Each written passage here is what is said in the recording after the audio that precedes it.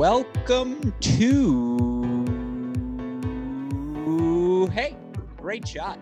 This is the Great Shot Podcast, a Cracked Racquets and Tennis Channel Podcast Network production. My name is Alex Gruskin. Feels like we got our first relatively calm week in the 2021 Men's Division I college tennis season. Of course, we almost saw our number one team in the country and last undefeated team remaining, North Carolina, knocked off. But somehow, as the great teams always manage to do, they found a way to survive against South Carolina. We're going to talk about that match. We're going to talk about the continued ascension of the Florida Gators as they get perhaps their most impressive win of the season. They knock off TCU. They sweep them at home. Of course, we also had victories throughout the SEC that caught our eyes. We had the Arizona Wildcats have a fascinating weekend of tennis. And then, of course, the Stanford Cardinal, a team both Matt Stakowiak and Chris Halioris were awfully high on heading into this 2021 season, beginning their campaign. They face the gauntlet of UCLA and USC. Joining me to talk about all of those results on today's podcast, as they always do whenever we're talking college tennis here at Cracked Racquets. Let's start where we always start. You know him as a former four-star recruit on tennisrecruiting.net, your favorite writer on our website, crackedrackets.com, and of course, the other half of Baylor's Nick Stakowiak. It's Matt the Crack Stakowiak. Matty, hey, great shot as always. We've got Miami Open this week. Fascinated to hear your thoughts on that draw, particularly given the lack of the big three on the men's side. But of course, another fascinating weekend of college tennis in the books. How are you feeling, my friend? Yeah, I mean, if this past week was a relatively calm, as you stated, week, then it was still pretty crazy. So I'll take it because we still had plenty of good matches and lots of exciting stuff to talk about here. So yeah, maybe not as crazy as some of these past few weekends, but we still had plenty of action going on. Hey, I'm ready to do 15 minutes today on Michigan State's 4-3 win over Iowa. I texted assistant coach for Michigan State, Harry Jaden, after the victory. I was like, congrats, coach, way to go. He called me finally after not returning my calls for 5 months for something we're not going to get into on this podcast, believe me. But I was like, Harry! Oh, I was so happy to talk with him, and it was just great to hear from him. Great to hear, the state team 500 this year after going 0-11 in Big Ten play. Quietly, a very nice season coming together in East Lansing, but we don't have to break that down unless, of course, our other member of our college tennis Holy Trinity would like to do so. Let's bring him in now. You know him as the forefather of the college tennis ranks formula. Predictions never far from the listed UTR, one of the many names to root for the Liberty Flames, lover of almond joys, lover of mothers, the snitch, the professor. He quotes Henry Ford. He has two shoulders back. And folks, he's rocking his mullet here tonight. It's Chris Halioris. Chris, hey, great shot as always. Do you want to talk with me for 10 minutes about state? I mean, the only thing I can say is Michigan State's just adding to the disaster the Big Ten rankings are going to be. I mean, we take an already beaten down conference and hamper them even more. I mean, geez, the rest of the teams in the conference had to be going, oh, come on. We're going to get no points for beating either one of those teams now. That's so funny. Yeah, look, I want to talk about the rankings momentarily. I will just also quick question for you guys. If I said, when you refer to a team as, we played state this weekend, is it always just the state of the home state you're from? Like, Maddie, when you refer to state, do you talk about NC State? Who in your mind is like, oh, yeah, they played state this weekend? Well, yeah. I mean, if I'm talking to people around here, right? Yeah, I mean, in my neck of the woods, yeah, of course, everyone refers to state being NC State Wolfpack. But yeah, no, I suppose if you're in Michigan, I mean, yeah. Sure. It goes by state, right? It's state to state. I think so. I would agree with that. 100%. I don't even need your opinion, Professor. I think we just solved this in class, so we don't need to bring it to the teacher. But what we do need to bring to the teacher is our first topic of discussion here tonight. It is not a breakdown of any result. It is not a plug for our friends at Tourna who make this podcast possible. Although, of course, if you need yourself some Tourna grips, you want to get in contact with them for a bulk order, perhaps contact the Tourna Grip sales team at sales@uniquesports.com or call 800-554-3707. Again, sales@uniquesports.com or 800-554-3707 to get yourself in the grouping, in the game, really, the ball game with Tourna Grip. If you're not using Tourna Grip, you're not doing it right. Of course, if you mention that Crack Racket sent you there, you'll get some free samples. Our friends will take care of you. So again, sales@uniquesports.com or 800-554-3707. With that out of the way, the first topic we want to talk about is the announcement regarding the rankings. And of course, the rankings have been in flux all season long because we didn't have an entirety of the 2020 season to reflect upon when making this year's preseason rankings. We also didn't have any fall play to help us sift through the individual rankings and help in any sort of mathematic way possible.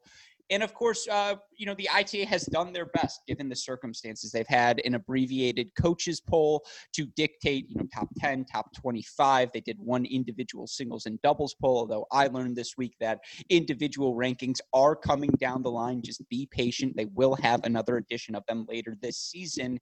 But of course, they also announced that they are making a switch in the rankings moving forward. And this is where we bring in the professor, the forefather of the college tennis ranks formula, Chris Halioris.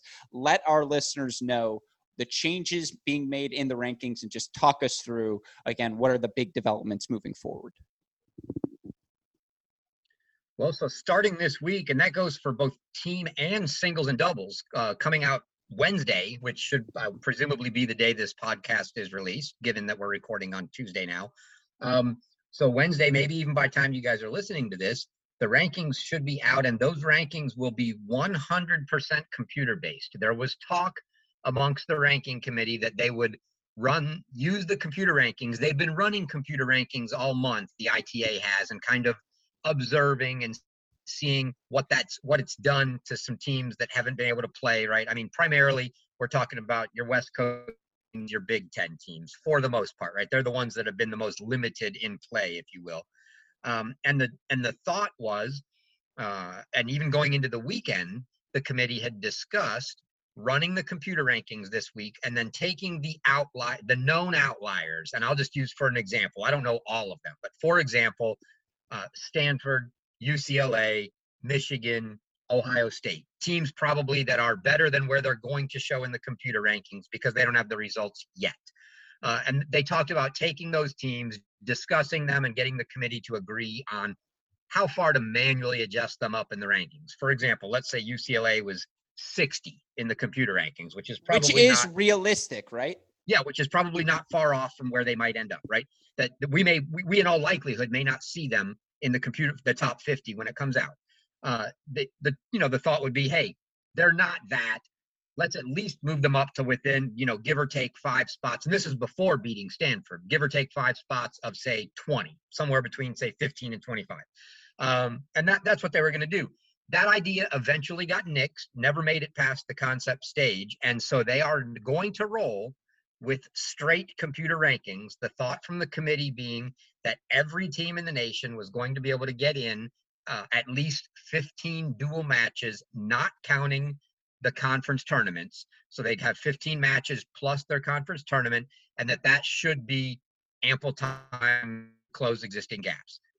That's the reasoning from the committee, if you will. So we can debate that reasoning, but that's what's going to happen is tomorrow those rankings come out as straight computer rankings. Well, let's debate that reasoning. And again, I appreciate your reporting on this. This is why we do call you the Professor. Maddie, I apologize. I'm going to ask you to sit on the sidelines for just 2 more minutes, but I'm going to give you the first swing at the pitch when we get there. You talk about some of the changes. Don't wander off screen on me, Maddie. I see you. Don't fall asleep on me. It's not that late yet here on Tuesday night. But, Chris, you talk about, again, debating the merits of this decision.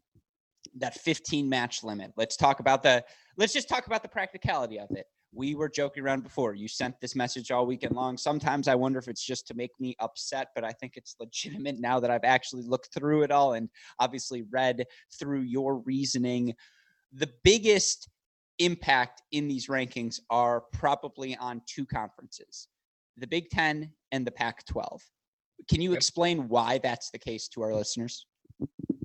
Sure. So even though they may get 15 matches in, the Big Ten and the Pac-12 are primarily playing each other. The Pac-12's been a little more. I mean, they've not been limited to only that. Like when you say each other, just quickly, they're playing interconference matches.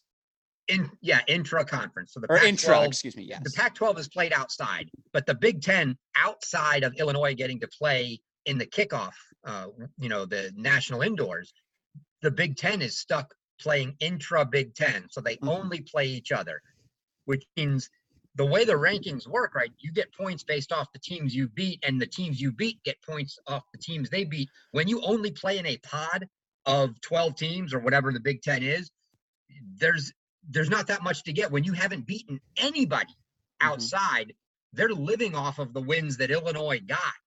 And that's basically it. And they're beating up on each other. And to make it work, it gets more exacerbated in the Big Ten because the Big Ten, arguably you've got Ohio State, Michigan, Illinois, a next tier of probably a Northwestern, and then it drops. I mean, really after that, there's not a lot of points to be had. And so there's just no points for them to, even if they play 15 matches, they're not getting a chance to get, 8, 9 quality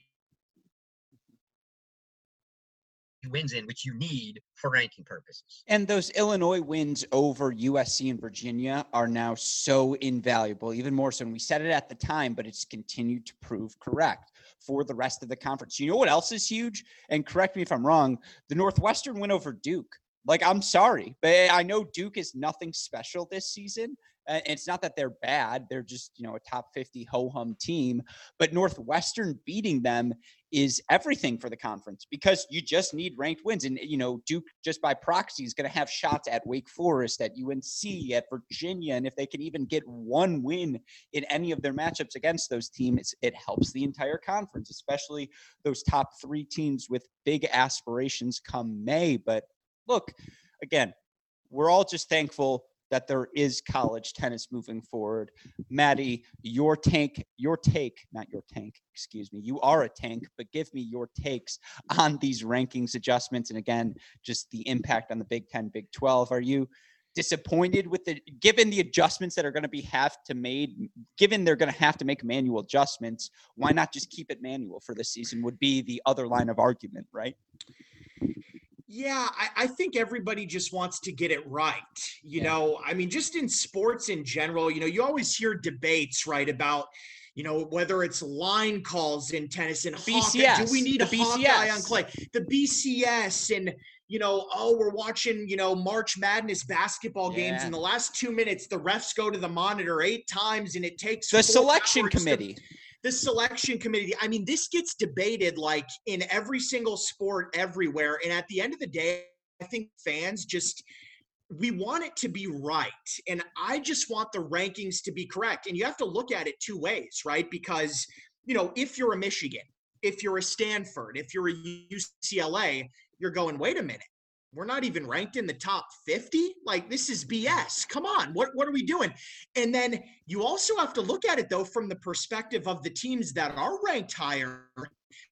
They don't want to see those teams ranked so low because that's dangerous for them as well. Like, I think everybody just wants the rankings to be accurate. And this season, if you write off the computer rankings, like Chris mentioned, like a lot of those teams just aren't going to have opportunities to get that they need to, and we know that they're going to be better than where they're ranked. I don't think even the highest ranked teams are going to like that, seeing Stanford outside the top 50 and Michigan at 40 or 4, whatever. Like, that's not totally accurate. And I get it. Like, it's got to be simple. We can't spend hours and nitpicking every little thing. At some point, you just have to let it ride. But we'll see. I mean, we haven't actually seen these rankings yet. They haven't come out yet. So let's wait a couple weeks. Let's revisit this, maybe mid-April, and we'll talk about this again and just see where we're at. But yeah, I don't know. It's going to be interesting to follow for the rest of the season for sure. You nailed it there. I mean, knowing our luck, we're going to have an NCAA first round of Michigan versus Baylor. Like, it's just going to happen, Maddie. Just be prepared. I don't think anybody wants that. I mean, completely agree. Well, it would be a fun match. Yeah, except for Chris. Chris is pointing at him. Yeah. Well, and honestly, it would be fun. There's a lot of people that would want to tune into that. But if you're Michigan or Baylor, just save it for the round of 16? Yeah, right. I mean, like, we want the matches to be, when they're supposed to be played. So that's the only thing that I'm a little bit worried about. And again, it's not just the teams that are going to be the Michigans that should be worried about this. It's also the higher ranked teams that should be worried about this because it affects them too. Yeah, no, I think that's, again, 100% correct. You nailed it. And I want to give Chris the final word on this to offer his opinion. Also, one more question for you because I've talked to some people and it does feel like there's going to be a manual component to these rankings moving forward the rest of the year. I'm curious if you have heard similar, Chris, if that's how you're feeling. And then ultimately, as long as there is that manual input to correct for any computer errors, overlooks, whatever it may be, what system you would go with. Yeah, there will be no manual adjustments, Gruskin.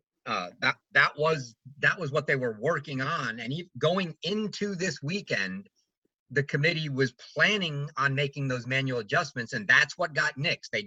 They never got to final agreement on that. So it will be straight computer rankings, no manual adjustments. Now, what I'll say is people are going to get probably a little more up in arms initially over the rankings because the first several weeks you will see teams like UCLA, like Stanford, like Cal, that are not even going to get a sniff of the top 50.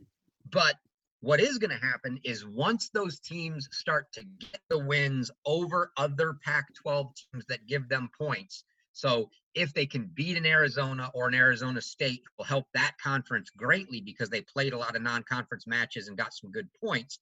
They start to go, it will snowball. And so you're going to see like a Stanford, let's say, or or it could be a Cal or a UCLA go from out of the rankings to really, really fast accelerating up towards, up higher.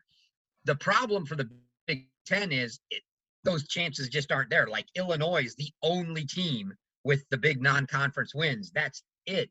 So they don't have those opportunities to get those other points. There are no other teams with non-conference wins to get points off of. So they can only get them from each other. That's really the conference. I think the Pac-12 will be better suited to help themselves out and make up for it. The Big Ten will probably suffer. But look, let's be honest. Like Maddie, we all want to get it right. We know there's going to be some issues. This is not going to prevent anybody from making the tournament that could have won the tournament. Might it prevent a team that could have been number 41 that would have gotten in a normal year, and this year in the Big Ten they end up not being number 41 because of that?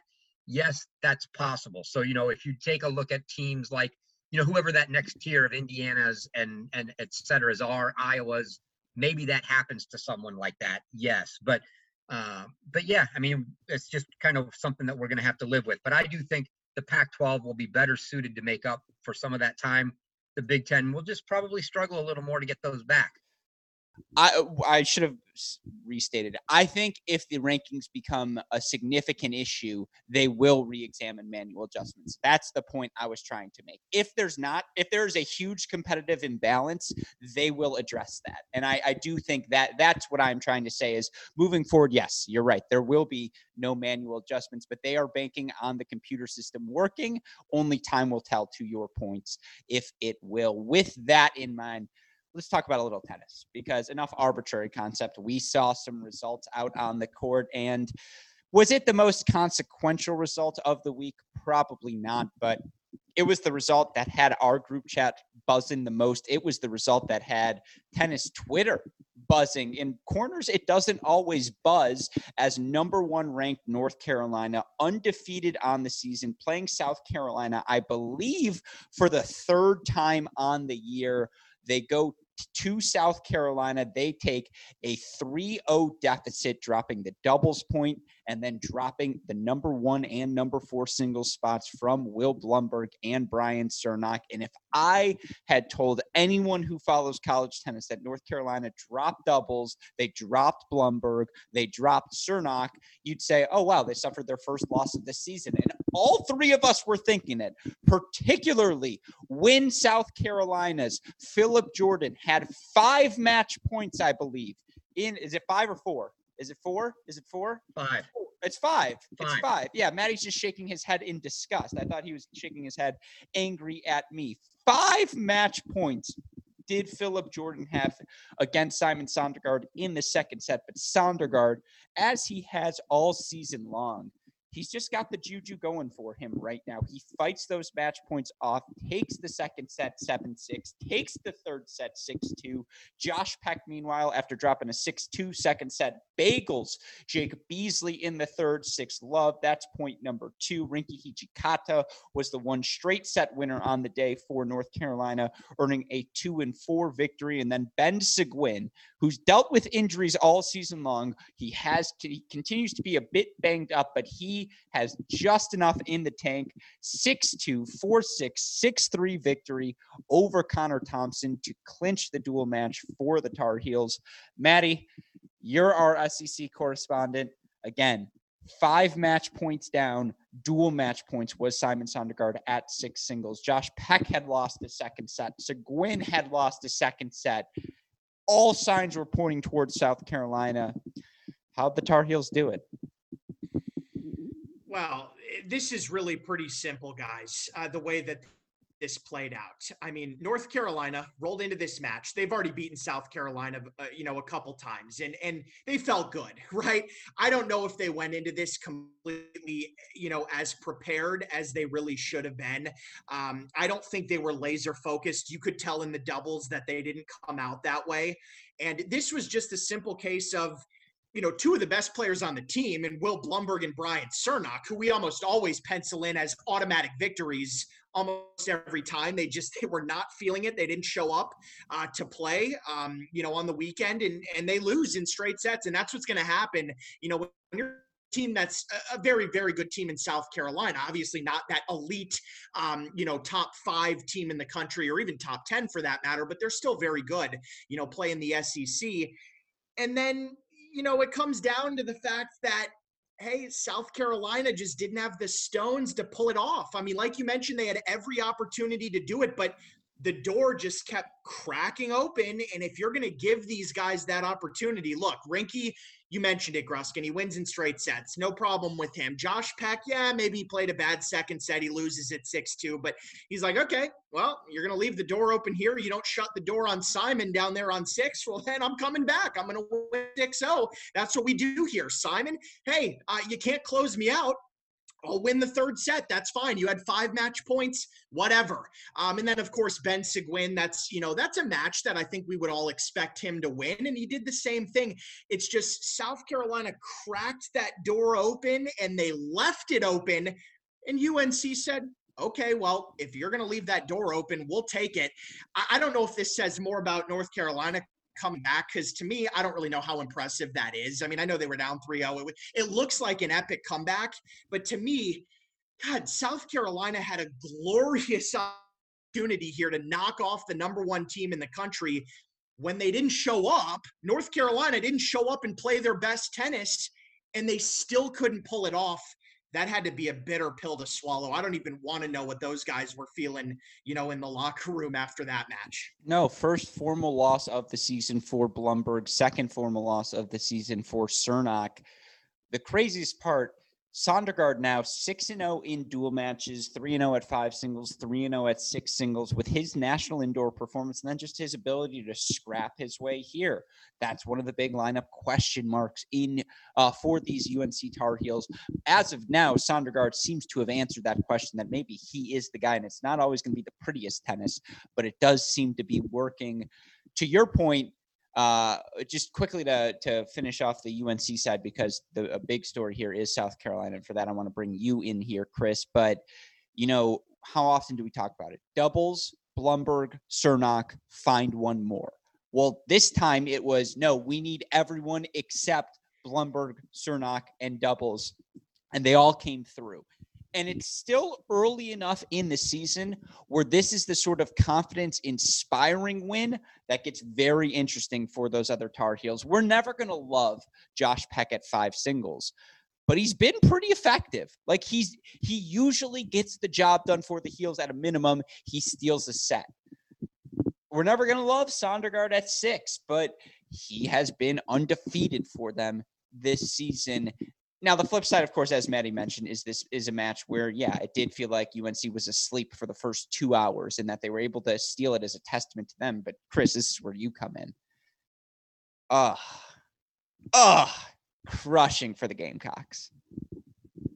I mean, I think this is their 6th. By the way, this is their 6th match, I think, in the past 6 months of men's college tennis. Yeah, I mean, clearly we all know, right? I'm the SEC guy. You know, all things aside, I want my SEC teams to win. I wanted to see South Carolina pull off the big upset. Not only do I love upsets, but I pull for the SEC, right? So I'm watching that. I'm unable to watch the video because I'm actually, you know, posting updates with humorous from down at Lipscomb, you know, watching on the top of the parking garage match there. And as I'm doing that, I see that Jordan has given up the 30-42 breaks to clinch, doesn't get it. Then he goes up 40-15 serving, and I tweet out the fact that he's up 40-15 and doesn't get him. And I immediately get messaged in Twitter, hey, you buried the lead. Sondergaard passed him 3 times in a row. I know, it was unbelievable. So which makes me feel a little better, right? I mean, I hate to see in a match like that, you feel like you had it. I hate for a kid to come away from it thinking, man, I choked. And from it, Jordan didn't necessarily choke. I mean, he played his game. He came to the net. He got past. I mean, I can't, I obviously can't validate how good the approaches were or anything else. But, you know, he came in and I did see the one that you posted the video of Sondergaard into the deep forehand corner getting by him. I mean, that was a great pass. So yeah, I mean, all in all, just it is heartbreaking to think you were that close for South Carolina. But the one thing I will say is I'll take a little bit of exception to what you said in that I'll agree with half of it. I will never love Josh Peck at 5. I love Simon Sondergaard at 6 right now. I mean, he's just everything he's doing is, and at 6, and I still remember seeing him 2 or 3 years ago, whenever it was that indoors was at Virginia. I think that was 2017, watching him play there. And he was, I don't know, he was like maybe 4 or something in their lineup then. He was playing higher then. When he was a freshman, he was playing 3. He played Carl Soderlund. Don't ask. Come on. It was a Virginia match. I remember it. Yeah. But yeah, I know. And, and he can play 6 singles if he's in shape and he's focused. That's a great spot for him. And he looks really good playing in that spot right now. And I almost feel like sometimes it's a little bit, he knows he can win and maybe doesn't, lets it get a little too or go longer than it really needs to. But I think he's going to be a rock for them all year at 6. And if he is, because of what we've already talked about with, doubles, Blumberg, Cernak, I mean, it's just that's going to make these guys so much harder to beat. And the fact that South Carolina couldn't get it done here, it's not going to be long before we start counting who's got the chance to knock them off before they run the table and get into the NCAAs without losing a match. No, this felt like the moment. And, of course, they still have the Virginias. They still have Wake Forest. They still have NC State and all these other different ACC foes who are going to push them. But South Carolina had the match point. They weren't 2 points away. They weren't a game away. They were 1 point away on 5 different occasions, just weren't quite able to get over the finish line.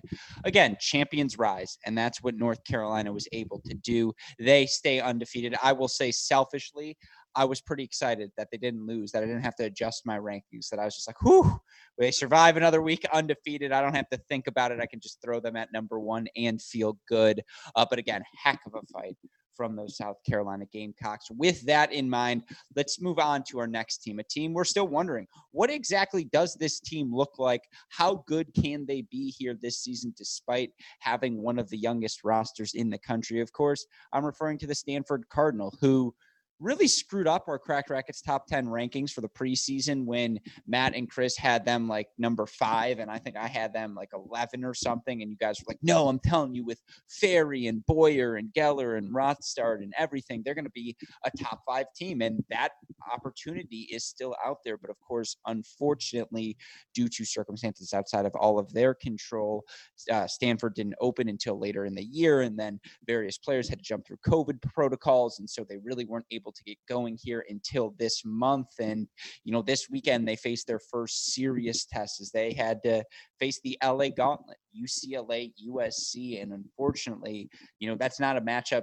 That's not a weekend you would ask for any young team still trying to find its legs. And look, those two veteran Trojan and Bruin squads, both able to knock off the young Cardinal. For UCLA, they're able to come back after dropping the doubles point, earning straight set wins at 5 singles, 6 singles, and then the number 1 singles position. Smith 1-5 over Axel Geller before Govind Nanda back in action for the Bruins. And I forgot to text you guys last week. I found out he had been training with Jensen Brooksby up at I think the academy is in Northern California, just training and getting ready. But he had always intended on returning for the season, and he was back in action this week. Now, he and Keegan Smith split up in doubles, but Nanda able to clinch for them at the number 2 singles position, 4-6, 6-2, 6-2, giving UCLA a huge win. Now, they played these matches, I believe, on back-to-back days. That Stanford-USC match happened today,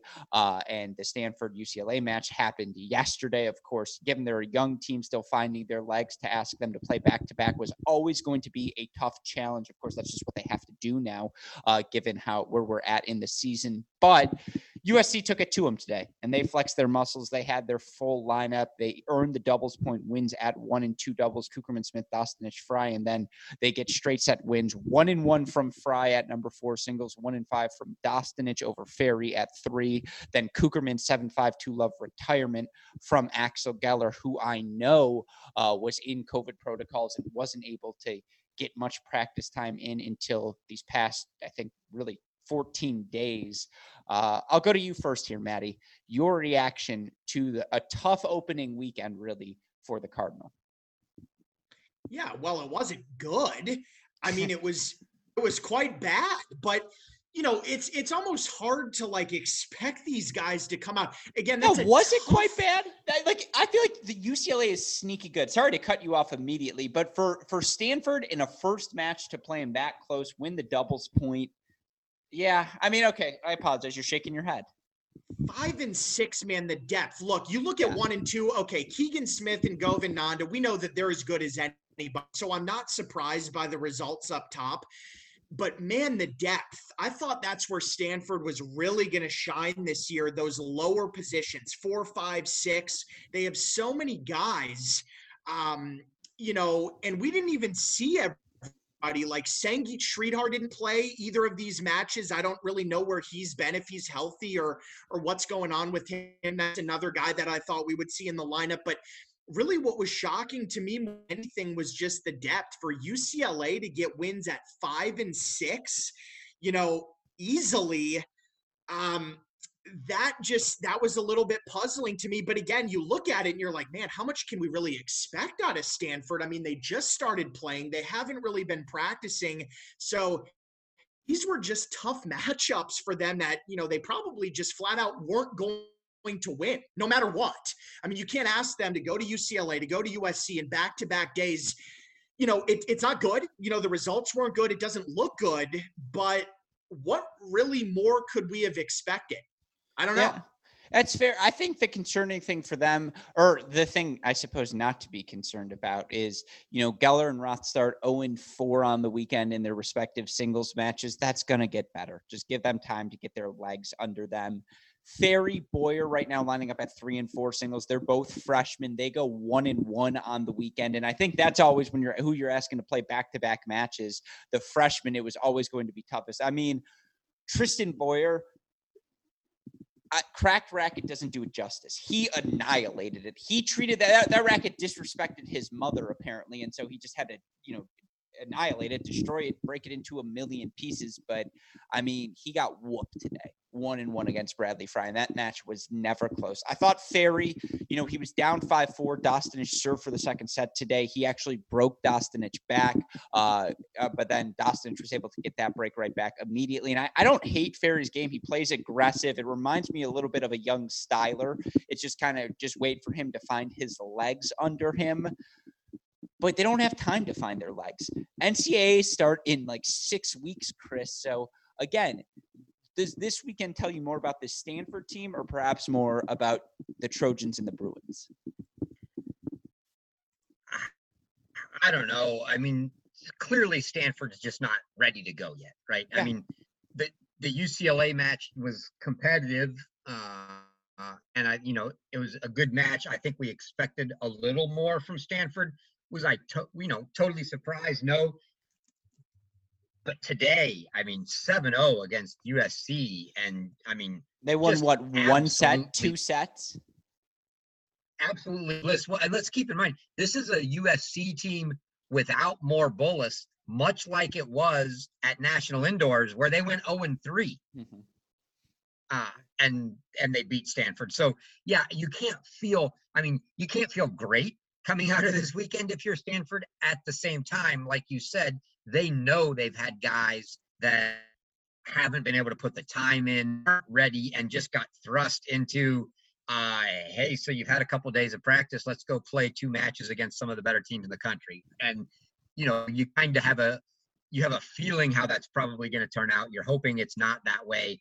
But, yeah, in the end, that's how it turned out. So I do think it's a really good sign for UCLA. We finally get to see Govind Nanda back, right? We hadn't seen him yet. UCLA hadn't really, other than they had their 2 matches with USC, but we haven't really gotten to see them get into, their good matches for the season yet. So that's a very good sign for UCLA. And USC is just good. So we know they'll be all right. So I may not be ready to say what I think the bottom of the Stanford lineup should look like, but for UCLA now, I mean, with Nanda back at 2, with Baird solidifying the ship at 3, and Goldberg and Soloki, and just all the different options, they have at the bottom of their lineup as well, and Fiat, and, again, all of these different players. This is a good win for UCLA, and I know they're going to get screwed by the rankings, but they're better than this season than I think we thought coming into it. Well, where do we think they were coming into the season? Well, they beat Stanford. I mean, they beat Stanford in Stanford's first match. Well, no, but we didn't also know that Stanford wasn't going to play. That's true, but they should have beaten USC, right? They really should have beaten USC in that match. They had Jake Sands on the ropes, and yeah, it was a couple of Zaraj, we'll say questionable perhaps choices, but they were very close to winning that match. Yeah, I mean, for me, no matter where UCLA gets ranked at the end of the year, they're going to be a dangerous tournament team because – and here's one thing that I'll say as well. I was disappointed that Coach Billy Martin split up Keegan Smith and Govind Nanda in doubles. To me, that was one of my favorite doubles teams to watch, and I thought they were fantastic. I would put them together at number 1. I really would. I mean, I know what the thought process is. I know you want to split them and see if you can pick up a couple of wins there, but, man, I think they can be such a dominant team. I would leave them together at 1, but I still haven't seen enough to where, because again, I still don't know how confident I really am in the depth, Gruskin, at 4, 5, and 6. You mentioned all the options down there, but if we're talking like the elite teams, the top 8 to 10 teams in the country, when we get to tournament time, I don't know if UCLA poses a massive, major upset alert threat. Could they win a couple points? Yeah, Keegan Smith can beat anybody. Govind Nanda can beat anybody. After that, I don't know how much of a threat they are to the absolute best teams in the country. We'll see. Let's wait a couple of weeks and do, throughout the rest of their schedule. And maybe, we'll see come tournament time. Chris, that's where I'm at right now. No, that's a fair approximation. Chris, your final thoughts on Stanford, USC, UCLA, the action out in the Pac-12? Yeah, I mean, I think we just have to wait and see on Stanford. I think they'll be fine. UCLA, I'm not so sure that I think they're better. I don't know exactly where I had them, but I had them in like a right around a 16, 15, 16. In I'm not sure yet whether they're going to be. Certainly, they're dangerous to beat teams above that because of what they have. But over the long haul, I still think that's fairly close to where they are. Yeah, I think that's I like this UCLA team. I happen to know a bunch of the players, so I will fully admit to being biased towards them, but I just think they've got a bunch of fighters. Like those are guys who are match tough. And it's not we're going to win an NCAA championship and steal those sorts of victories match tough, but it's hey, no one's going to beat us 4-0. No one's going to steamroll us because we are going to fight in a bunch of matches. And we may, if you fall asleep at the wheel for even 10 minutes against this UCLA team, they can jump on you. They almost did it to USC. They did it here to Stanford. A great win for the Bruins. Yeah, I just want to see a healthy USC. Like, just show me the Trojans line up healthy once. Like, I just want to see them flex their muscles because when they do, we'll get the text from Coach Macy, Chris, being like, "Do you see us flex our muscles? Like, we were flexing on them." And I'm like, "Oh my God, Coach, don't talk like that." But anyways, I want to stick in the Pac-12 momentarily because I'll give him credit. This has been one of Chris's pet schools since the start of the season. When I say pet schools, I mean one he's like always saying, "Keep your eye on them, keep your eye on them, keep your eye on them." We're going to stick with the theme of the Pac-12. Arizona, 5-2 loss to Baylor this weekend. Obviously, they didn't get a win either against Texas, who they played close once again, but end up losing 4-3. But I like this Arizona team, Chris. You mean Zever, between Zeverts, Melbasic, and Gustav Strom, that's a good top three. They can compete with anyone. Yeah, I mean they're legit challenging for in a normal year. I'll say in a normal year where the top 16 host, they're legit challenging to host. But this year it's not necessarily the top 16 host, but yeah, they're a legit team they're right there in that same area. And yeah, they've shown not only do they have some good stuff up top, but they've got some guys at the bottom that can battle. I mean, if you're battling with Spencer Furman at 6, you've got a good 6. So yeah, I mean they're solid top to bottom, and yeah, I like that team. They've done some really good things there, Coach. I can't complain. I think we had Arizona State almost right together in the rankings. Arizona State, they lost the match to VCU. I think Arizona's a little more solid, a little, 1 through 6 all the way down. They're going to compete better, but that's a really good team that's going to be interesting to see where they fit after, who knows if it's after, but you kind of think you've got USC, hopefully by the end of the season, a Stanford team there, and UCLA. Arizona competing at the UCLA level? Are they, where are they? I think that's the question. Yeah. Well, and what I noticed, I was going to say, Maddie, because they played the Bears this weekend, you must have watched closely. I watched very closely. And the one thing that I've noticed throughout this season with Arizona, they have to improve their doubles because they are finding themselves having to win 4 singles matches, and they are a scrappy group. Like, I watched these guys very closely. Like Chris mentioned, I like them top to bottom. I think they're very solid throughout the lineup. They're going to fight, and they're good players. They really are. They can put a scare into the best teams. And I watched Baylor play them. Doubles, though, like, it's always going to be an uphill battle when you're down 1-0 in every single match, when you're playing like a top 15 to 20 team, top 25 team, and you're always fighting from behind, right? You're always losing that dubs point. And I think that's what Arizona's struggled with. And I don't mean just them losing doubles points. Like, I watched them play doubles points. They all serve and volley a lot. It looks like it's coached, and it kind of gets them in trouble. Like, I like it, but at the same time, if it's not working, maybe you need to switch it up because the results haven't been there. That would be the one thing. If you're coaching this Arizona team, head coach Clancy Shields, I would just really want to hammer down the doubles, because if Arizona can find a way to win doubles points, they have a good chance to split and find 3 singles points against almost anybody. Yeah, no, I mean, look, you look again in their matches they played this weekend. Yes, they dropped them both, but against Baylor, it was a 3-set match between Mel Basic and Soto. Gustav Strom gets a 3-set win over Sven Lah, and they're competitive everywhere. And so I agree with you. In the next match they played against Texas, and Texas was without Waldy, but Zieverts beat Spizzirri. Strom, a win over Harper in 3 sets, and they can just, they're tricky everywhere. I agree with you. If I'm a team, I don't want to see any part of any Arizona school prior to the round of 16. Like, I don't want them in my first 2 rounds. If they pull off an upset and I see them in the Sweet 16, great. But I want no part of either of those Arizona schools.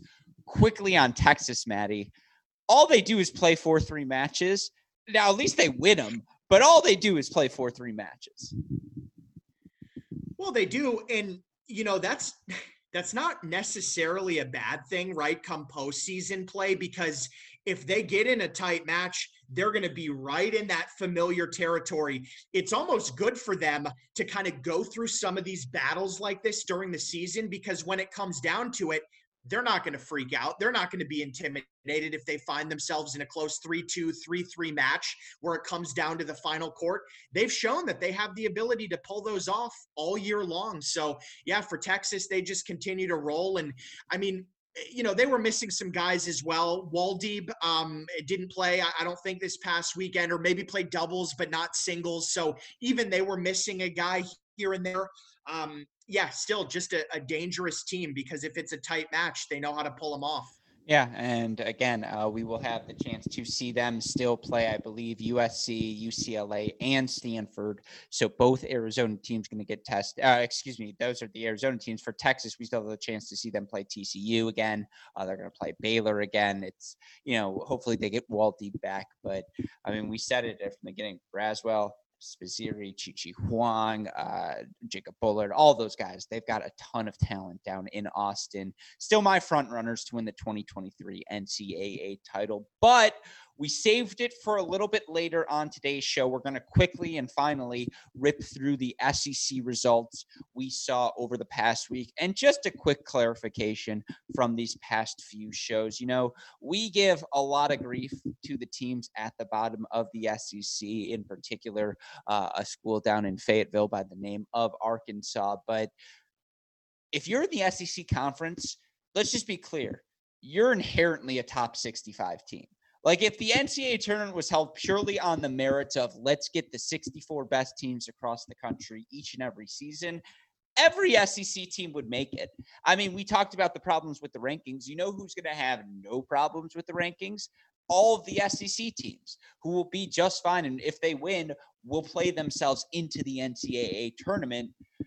That being said, we're a podcast. We have to poke fun at schools. If we didn't poke fun, if we were nice to everyone, I always get mad at Matt and Chris. I shouldn't say I get mad at them. They have to hear me get mad at myself. Chris in particular, I'll call him and I'll be like, how can I say this player's bad? Like, I know his family. I've met his mother.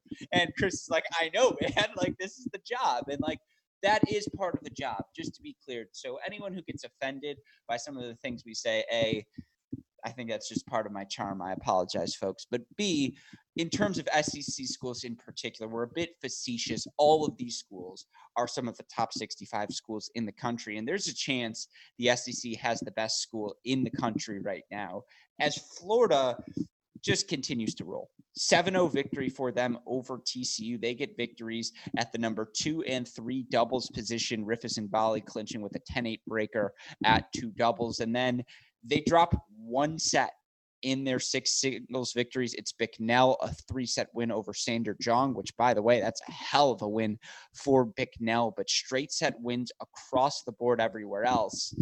Maddie, you sent a text this week. It was when we thought UNC was going to lose, that Florida was going to be your number 1 team in the country. Now, UNC not losing, I assume they're still at number 1. But Florida's played like the best team in the country since the end of the national indoors. Yeah, they have. I mean, there is an argument to make them number one anyway, just off of how they're playing right now. I mean, based what I've seen out of Carolina recently and what I'm seeing out of Florida, I think if those two teams match up right now, Florida could absolutely win that match and knock off North Carolina. I could totally see that happening, especially if it was in Gainesville. But yeah, no, Florida's been just fantastic. They really are. They're finding their groove really throughout the lineup. And I think once, and I'm not going to call anybody out, but once we've gotten the lineup, to the point where, okay, we kind of know who's going to be in here 4, 5, and 6, what's working, they've started to roll. And I think everybody's kind of feeling comfortable, in their spots. And it seems to be working. I'll call him out. No more Ingleton. No more Ingleton. He's not playing 4 singles for them anymore. It's Bicknell. It's Shelton. Yeah, but I'll say it. It's fine. It's a podcast. We can still say the facts. Johannes Ingleton was playing. He is no longer playing. That is the tangible change. Well, you said that, Gruskin. I didn't say that. I like Johannes Ingleton. I don't know what you're talking about. Great doubles player, by the way. Anyway, what I was going to say was hopefully Florida isn't peaking too early, right? Yes. And I don't know because we've seen this act before. Exactly. We've seen it before, and then we get to the postseason, and it's like, there's a little bit of a letdown. I really hope that that's not the case here. Again, we'll just have to see. Yeah, no, that was beautiful, by the way, Maddie. That's exactly what I'm talking about. Yeah, Chris, Florida, 7-0 over TCU. Now, we know how banged up TCU has been, and as we're recording this podcast, and we're going to try and stall, that's why we might go a little longer today. Don't worry, we're not actually going to try and stall, Maddie, but Texas A&M and TCU right now playing as we're recording. Val Vashro had a chance to serve for the match at 1 singles, but Alistair Gray ended up getting the break back, actually fought off a break point, match point to hold for 3-5, then broke Vashro for 4-5. Now it's 2-all in the third set there. Also 4-3 Famba. He just fought off 2 break points at the number 2 singles position. Those are your last 2 matches on. Shout out to Noah Schachter and Pierce Rollins, 2 great wins at 3 and 4 over Jirasek and Jung. And then Texas A&M took the doubles point as well as the number, I believe, or as well as 3 and 4 singles. And then TCU Paralek Fernley wins at 5 and 6. We'll come back to that a little bit later because that's another SEC question. But again, Chris, when you look at Florida, their dominance here over a TCU team that has struggled of late, but is still obviously a team we know is going to be in the mix come May. Your thoughts on the Gators? Yeah, it's really hard. I mean, I feel almost like Maddie's a little closer to Baylor than I am to Florida to see how he's got actual blood relatives there. But, I've got a lot of closeness with that Florida program, and it's hard for me to not say they look like the best team in the country right now. I mean, they look. I'm not gonna make them number one, but they look like they could be the best team in the country right now. I mean, they are firing on all cylinders. They seem to have found a lineup that's working really well for them. I'm very interested to see how long.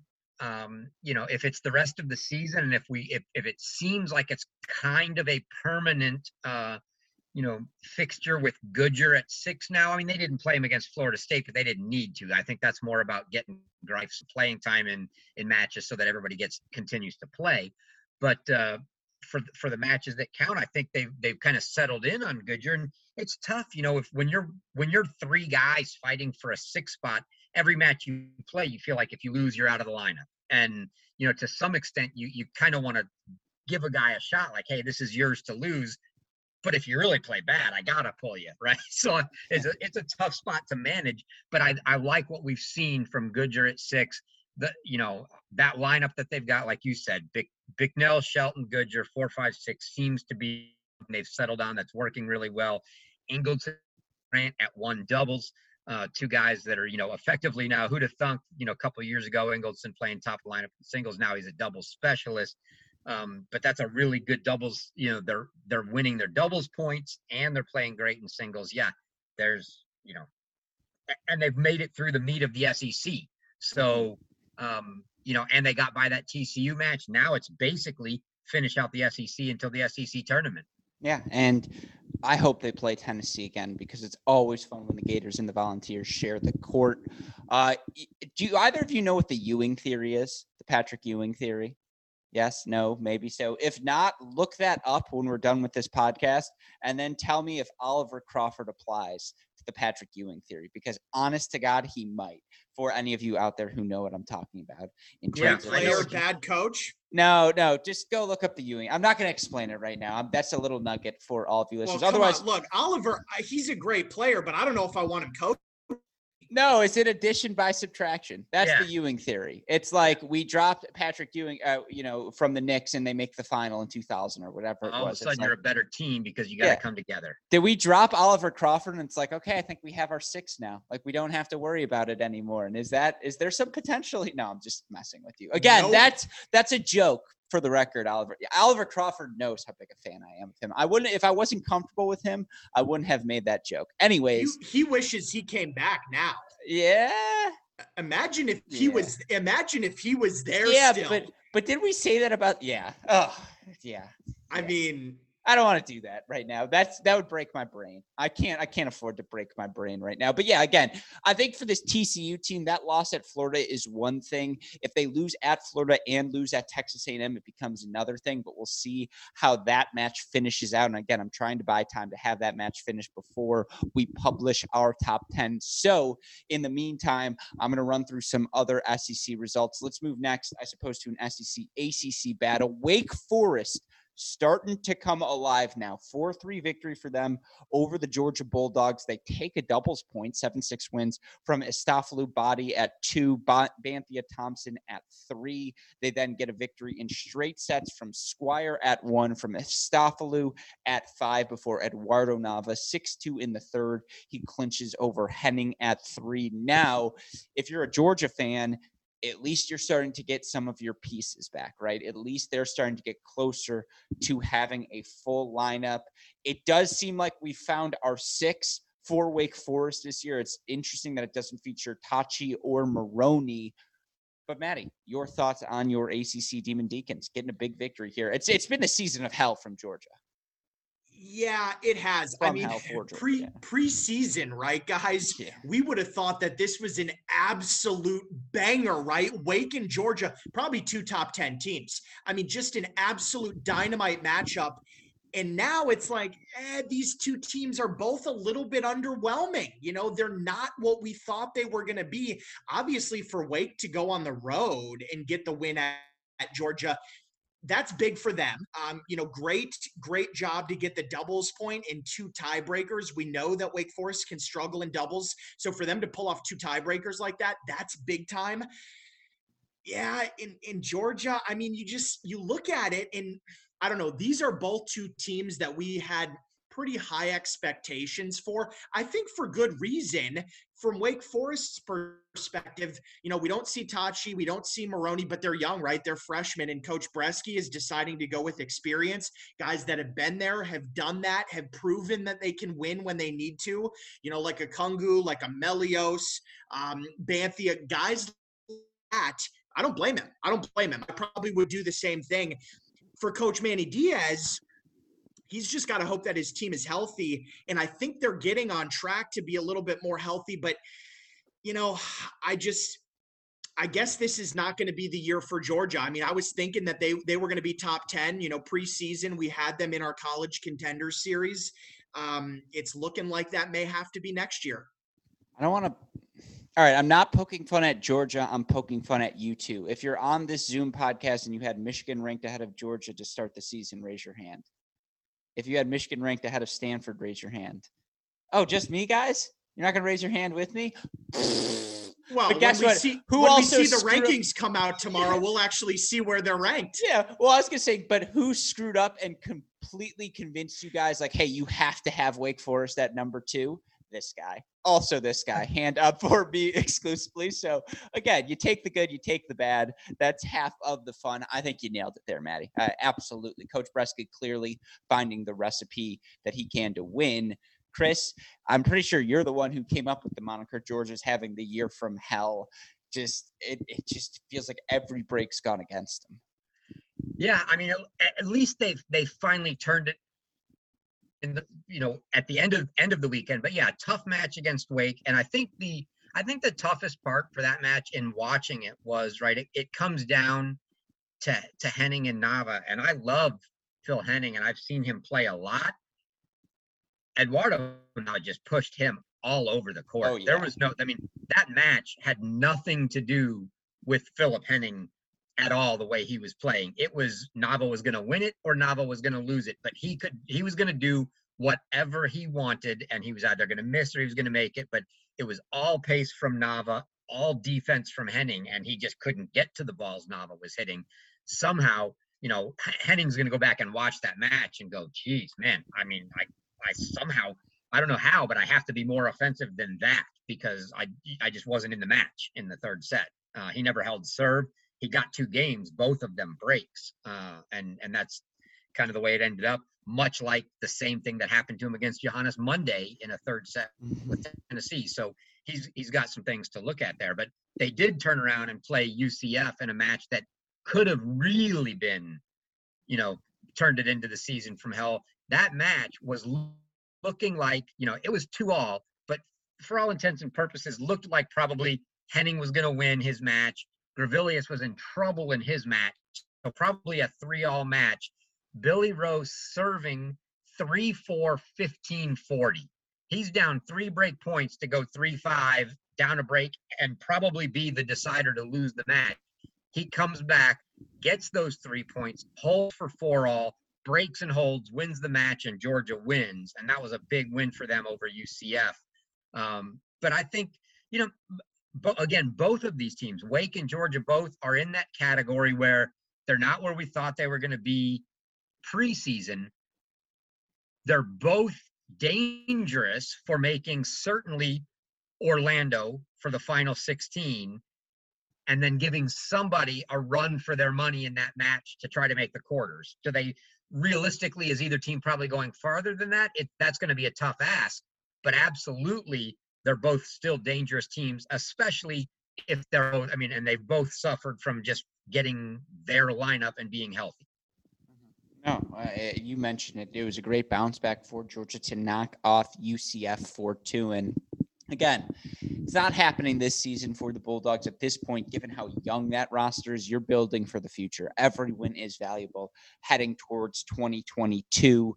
In terms of the other SEC results, my Mississippi, not running, but jogging, Rebels, 2 fantastic wins for them over the past week, 4-3 at Oklahoma State. Then they get another, or I think it was 4-2 at Oklahoma State, and then a 4-3 win at Tulsa. Of course, LSU knocked off by Tulane, 6-1 victory for Tulane there. You also had, I believe it was Memphis, 4-3 victory over Alabama, although thankfully for Alabama, they escaped with a 4-3 win over Middle Tennessee.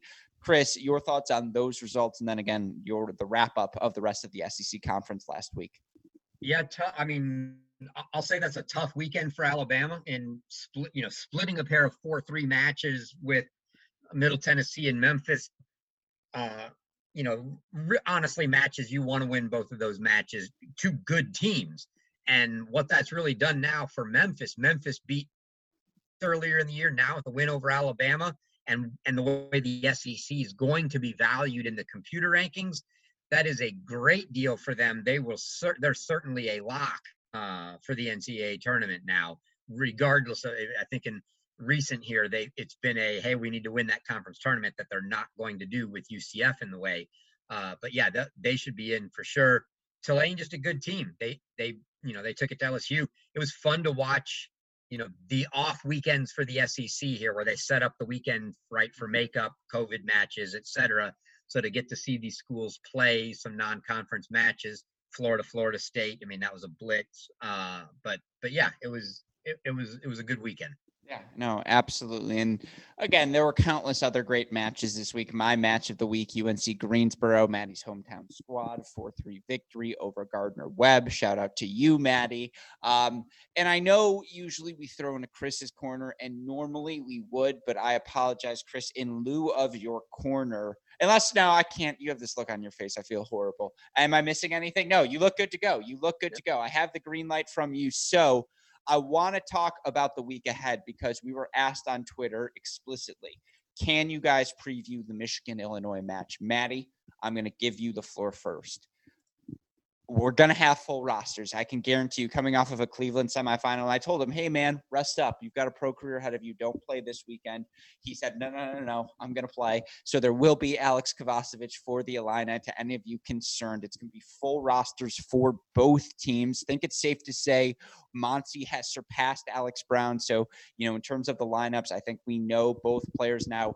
What the doubles lineup is going to be is certainly a question for Illinois, and we can get that granular if you'd like in a little bit. But Maddie, do you think that doubles lineup is crucial? Just your thoughts on this match, which, by the way, got moved. It was 6 p.m. Eastern time, now 4 p.m. Eastern time. I know because I got an email about it. I had to move around a podcast. Just so you know, Chris, that match time got moved. 4 p.m. Eastern time. Illini or Michigan traveling to the Atkins Tennis Center in Champaign. Your thoughts on the match that is essentially a match for the Big Ten title? Yeah. So outdoors? Depends on the weather. See, to me, it makes a big difference. It really does. I think inside, if they're favors outside, Michigan. What does that do for the broadcasting? That's a good question. I have to do some inquiring. Yeah, if they're outside, I think that could favor Illinois. I really do. I think Michigan needs to hope that it's inside. And I do think Michigan can get this done because I trust their doubles a little bit more.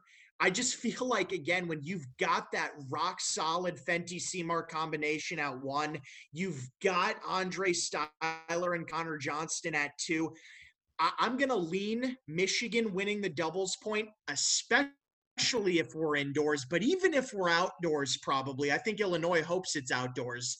I could see a split of the singles. I really could. When I look at this, I mean, I favor Andre Styler at the number 2 position. I probably favor Kova at number 1 for Illinois. Number 3, it's tough to say, right? We're thinking it's going to be Brown and Maloney probably at number 3. It will be. It will be. So, oh man, both of those guys want that to be out. That's a tough one to call. Number 3. You look at number 4 and you say, okay, we've got Seymour and Zeke Clark. You probably lean a little bit towards Zeke, and then you go down below that, though. I probably like Beatty at 5. I mean, I think this is really going to come down to the wire.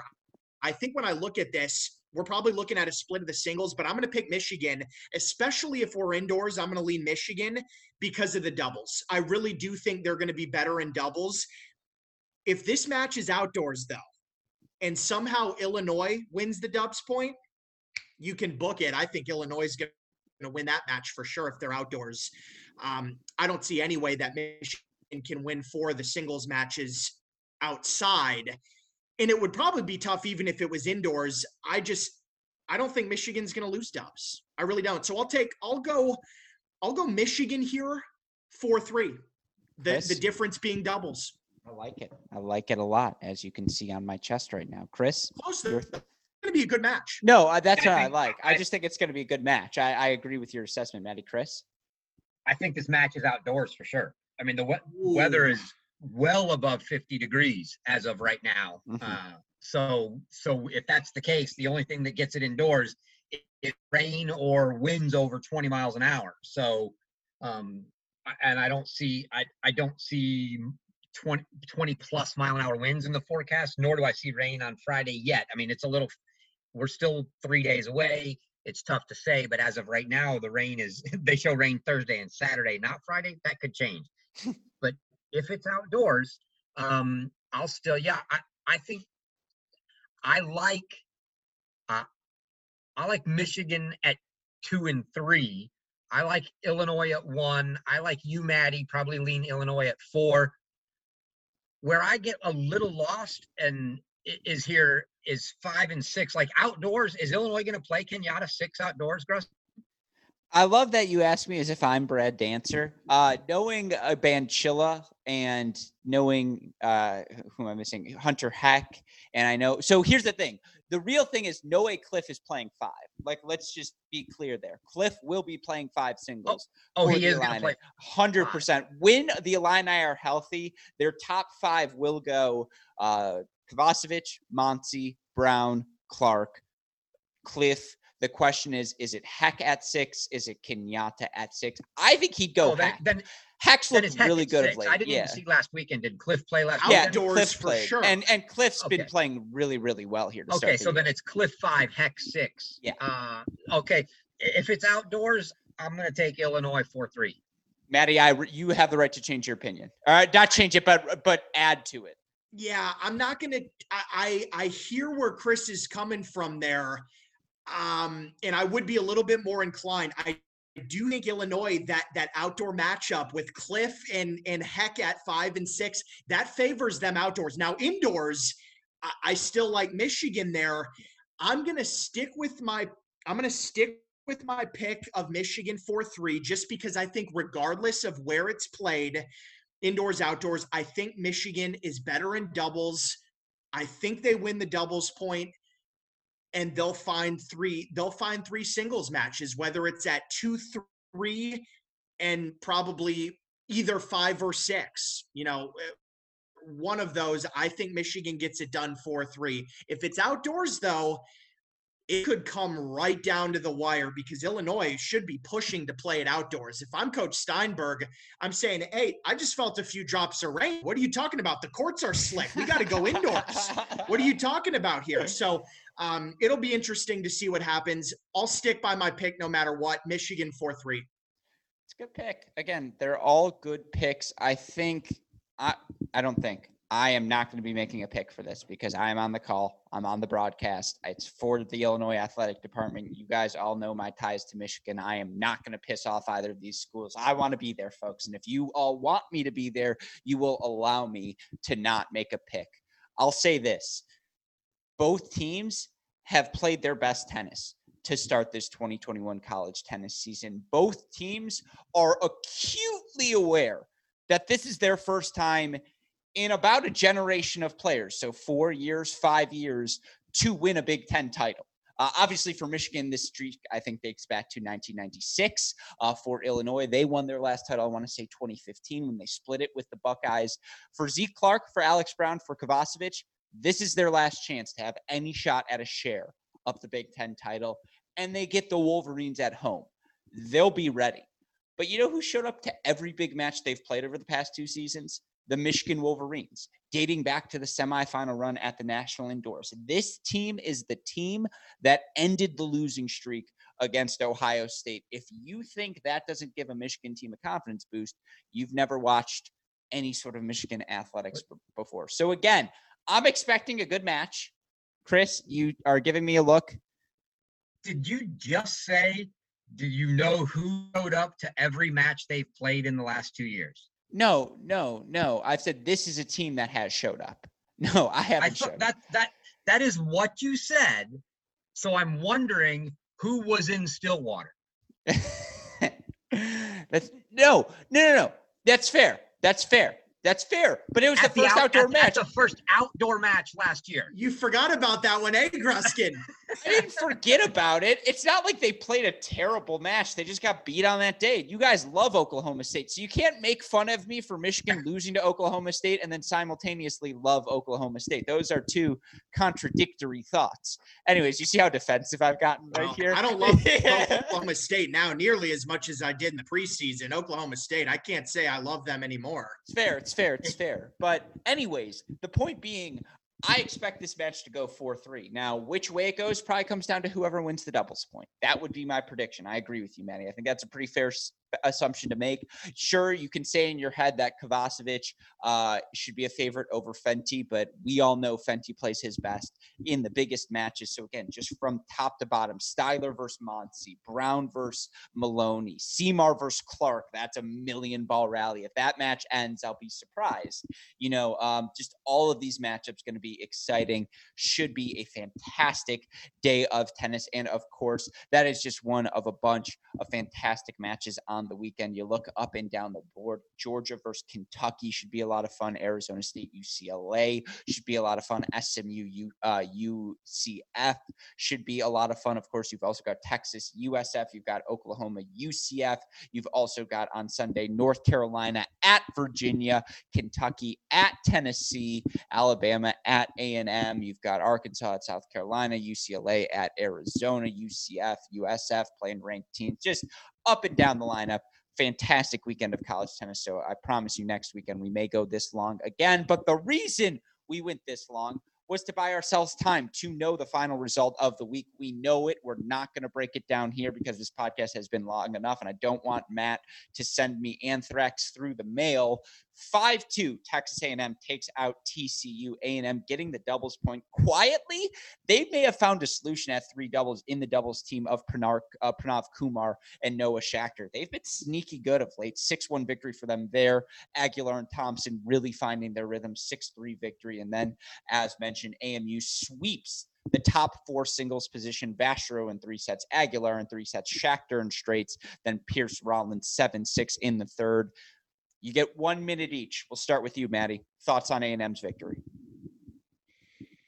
Yeah, this is a typical A&M result here, isn't it, guys? I mean, they show up to the big matches, they play well. Literally, it's the typical. Some other matches, it's the typical Texas A&M, man. Is it a big match, top matchup? Yeah. Hey, we're going to play well and we're going to win, baby. But, you know, when you play some of the lower-ranked teams and they don't get jacked up to play and they end up losing, it's just, again, they ride that wave. And we talked about this last week with A&M.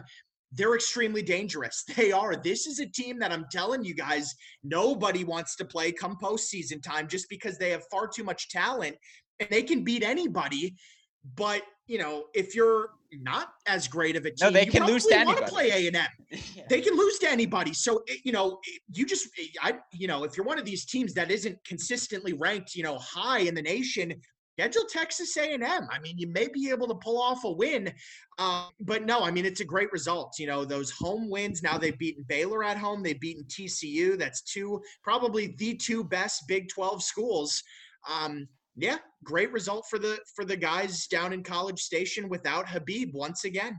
Yeah, and it definitely screws up all of the rankings moving forward. Chris, thoughts? Yeah, ditto what Maddie said. You know, it's tough to figure these guys with Habib, without Habib. You know, beating teams that are really high ranked. You know, it's a tough team to rank. I'll say that. But yeah, definitely a great win for them, and definitely a little disappointing if you're TCU again to, you know, drop now to 2 of the top 3 SEC teams matches in the last week. No, again, completely fair points. And, you know, that gets us to our final topic, our top 10 here this week. Gentlemen, bring up your rankings. Chris, bring up that draw sheet. Now, when you look at the top 10 this week, here's some teams who are probably not going to be in our top 10. There will be no UCLA. There will be no Wake Forest. There will be no Stanford. There will probably even be no USC in any of our top 10. So that just speaks to still the parity right now, particularly after, I would say, that number 5 spot where just any of these teams can beat any of them. And honestly, as we saw from UNC this past weekend, anyone can beat anyone on any given day here in college tennis. That being said, we're going to rapid fire through these rankings once again, gentlemen. So Chris, if you can get your notepad open, I'm going to assume once again, we all have North Carolina at the number 1 position. Maddie, is that correct? Yeah, that's correct. Yeah, it was close, but ultimately I made that move. Chris, did you make that move as well? Yeah, I have UNC number 1. Okay, so we all have UNC number 1. I kept Virginia at number 2. I want the number 1 team to be traveling to the number 2 team in the country this week. In my poll, it's a little thing. I know Florida looked great. They got another big win over TCU, but Virginia's also beaten TCU. So give me UVA here in that number 2 spot. Maddie, I feel like you might have the Gators at 2. Oh, yeah. Heck yeah, I have the Gators because I was considering the Gators for number 1. Yeah. I think this is they're playing better than anybody in the country right now. And, you know, they deserve this spot, in my opinion. Number That's fair. 2. Chris, I think you had them 2 last week. Do you have them 2 this week? Who's that? Florida? Yeah. I had them 4 last week. Okay. I have but I do this week have them number 2. You guys in your group think. Yeah, it's not a bad decision. I mean, to be honest, I still have Florida at number 4. I'm not going to punish Baylor for losing a match at Texas A&M when we know Texas A&M and what they're capable of. And it was the second matchup for Baylor against A&M, even though they were without Habib. And, had they not slipped up against A&M, they'd still be our unequivocal number 2 team, right? And so I'm still going to have them as my number 3 team behind Virginia, just because I know that, like, if Baylor were to play Florida tomorrow, I would pick Baylor just because, again, I feel so much more confident about their match calculus versus still the Florida match calculus, where I still don't know who's going to win for Florida on any given day. So I have Baylor 3, Florida 4. I feel like we probably still have the same top 4 teams, Maddie.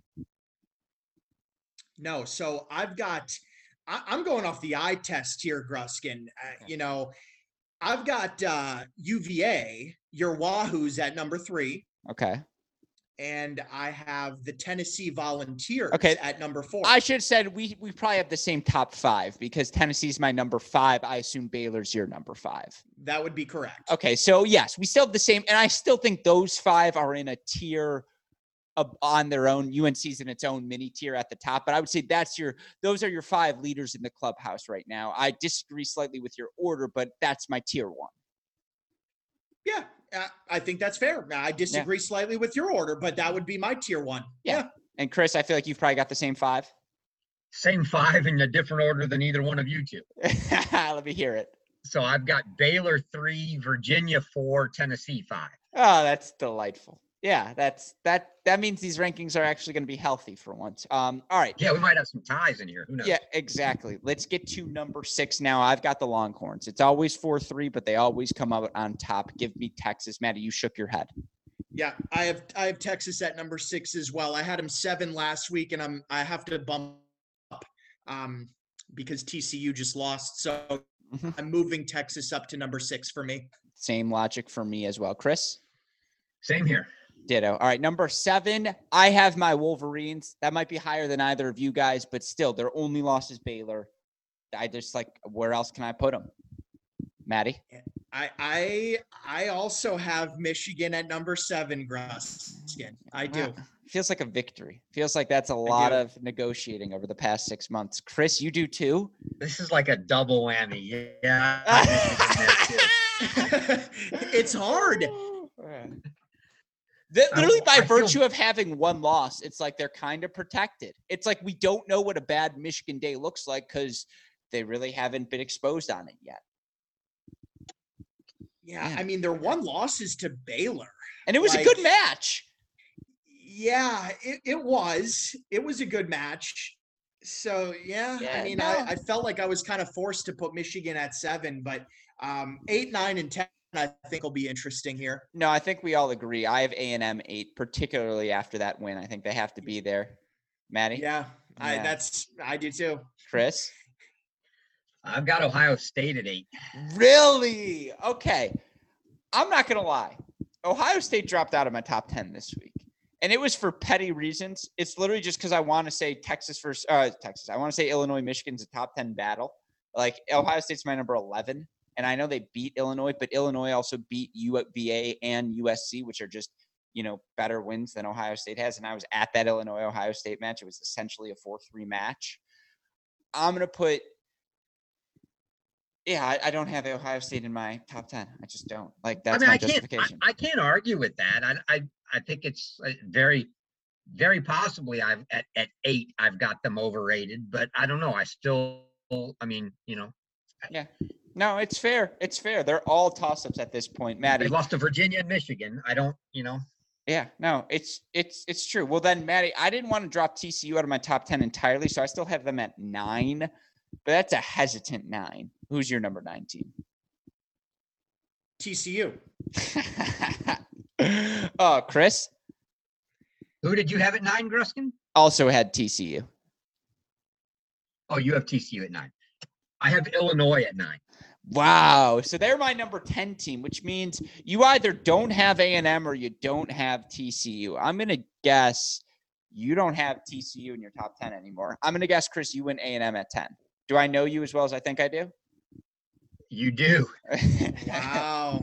Yeah, I get it. Like, what has TCU done since the National Indoor Weekend to be a top 10 team? Like, yeah, they played 3-4-3 matches then. Yeah, sweet. You survived against Pepperdine. Like, you dropped matches at A&M in Florida. It's harsh, but they've been really banged up, but they haven't been their best. Like, I can't deny your logic, Chris. So who does Maddie have at 10? I have Ohio State at 10. Okay. So you're still out. Illinois is like your 11 or your whatever. That's correct. Illinois would be just on the outside looking in. Yeah, it's fair. Again, we're all relatively in the same ballpark with these teams. It'll be fascinating to see if Stanford, Wake Forest, USC can work their way back in the conversation. Is there any other team outside of the group we talk about? It does feel like we know the teams. Like we've kind of got it down to a list of, I would say, I don't know, 15, 14 relevant teams. I'm willing to cross off Georgia at this point, cross off UCLA. I'm not willing. Okay, you tell me, do we want to do this yet? No. You know what? I'm going to save that for next week. I'm going to save cross off starting next week. We're going to start, you know what we're going to start doing? We're going to start crossing off teams who we think just can't win the national championship. We're going to start crossing them off each week until hopefully come to NCAA tournament, we're down to just one team. But we've hit everything over this course of the day. We stalled, we bought time. It's our first hour and a half. We're in quite a bit of time. We wanted to flex those muscles for everyone. Maddie, I know you don't have any final thoughts. You look like your final thought is pillow. Chris, any last words for us? I'll give the final top 10 here, but I do have to throw in a little shout out. I tweeted out earlier that I had, and for everybody that does follow me in the site and use the site, I put out there earlier in the week that I've now got on the men's side, and I'm still working on the women, for all D1 teams, projected lineups, UTRs, rosters out there, and the ability for anybody to go in and request a lineup change. So if your favorite team's out there and I'm not keeping up with them changing their lineup, hit the button to request a lineup change, drag and drop them around, hit submit. I'll get it. I'll say, yep, looks legit, and I'll make the change.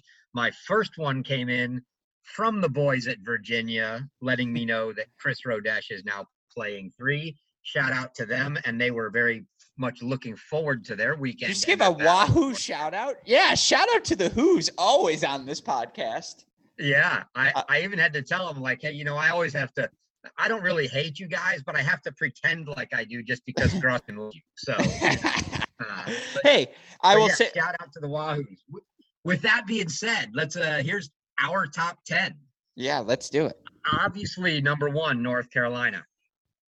Number 2, Florida. Number 3, Virginia. 4, Baylor. 5, Tennessee.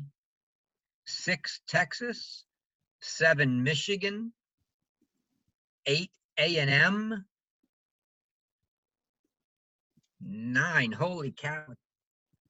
Got a tie. We've broken Chris's brain. Let's go. I know, a tie between teams that some, in both cases, aren't even in the rankings for some of us. Let's see, they're ahead on Wood, below Wood, below Wood. So TCU. Okay, so TCU next. Okay. What number does that? What That's number 9. TCU's 9. That was 9, and Ohio State 10. Ohio State number 10. So there you have it. Those are your Cracked Racquets top 10 rankings. One more time, unimpeded. It goes UNC 1, Florida 2, UVA 3, Baylor 4, Tennessee 5, Texas 6, Michigan 7, A&M 8, TCU 9, and Ohio State 10. Again, we are in a very fun place right now. I will add to that Virginia Cavaliers story. There is only one person out there who could ask me to drive them to the airport at 5 a.m. when I had a full day of work ahead of me. And without hesitation, I will say yes. And of course, that's JC Aragoni, who at the Cleveland Challenger was like, yo, I cannot find a Lyft to save my life. Can you give me a ride to the airport? And I was like, dude, you're the reason I have this job right now. Of course, I will give you that ride to the airport. But anyways, final note, Michigan, Illinois, outdoors. Going outdoors, official confirmation. That is the plan, to play outdoors whenever possible. Do you have a final thought now, Maddie? You made a noise. Man, I almost want to change my. You can't. You have the green slate. You have a free slate. No judgment. I know I do. I know I have it, but at the same time, I kind of want to stick to my guns. God, outdoors, I still feel like this favors Illinois slightly, but you know what? Screw it. I'm still going to ride Michigan 4-3. I'm still going to do it. Let's have a fun weekend, boys. Let's see how this plays out. Let's have a fun weekend indeed. Well, you all know the usual plugs, and I do want to say midway through this podcast, my audio failed on us, so we had to go to the backup. Apologies about that to all of you listeners, that it is not up to the usual audio standard, but of course, we weren't going to quit midway through an hour and a half podcast, so you guys will just have to deal with it. I do apologize to you, and of course the super producers Max Fligner, Daniel Westoff, who I'm not going to swear because they have a heck of a job to do. I would swear if they could find this in the notes, but they wouldn't be able to. So anyway, shout out to them for making sure you all have a podcast this week. Shout out to, as always, our friends at Turn a Grip. Shout out to everyone who continues to listen to this podcast, support us here at Cracked Racquets. You know the deal. If you need the immediate updates, Twitter, Instagram, Facebook, YouTube, we are at Cracked Racquets. You want to message me directly, I am at Great Shot Pod. He's at Matt_Stack. He's at College Tennis Ranks. And for my wonderful co-hosts, Matt Stakoyak and Chris Heliors, our super producers, Max Fligner and Daniel Westoff, our friends at Turn a Grip, and all of us here at both Cracked Racquets and the Tennis Channel Podcast Network. I'm your host, Alex Gruskin. Gentlemen, what do we tell our listeners? Hey. Great shot. Great shot. And we will see you all next week. Thanks, everyone.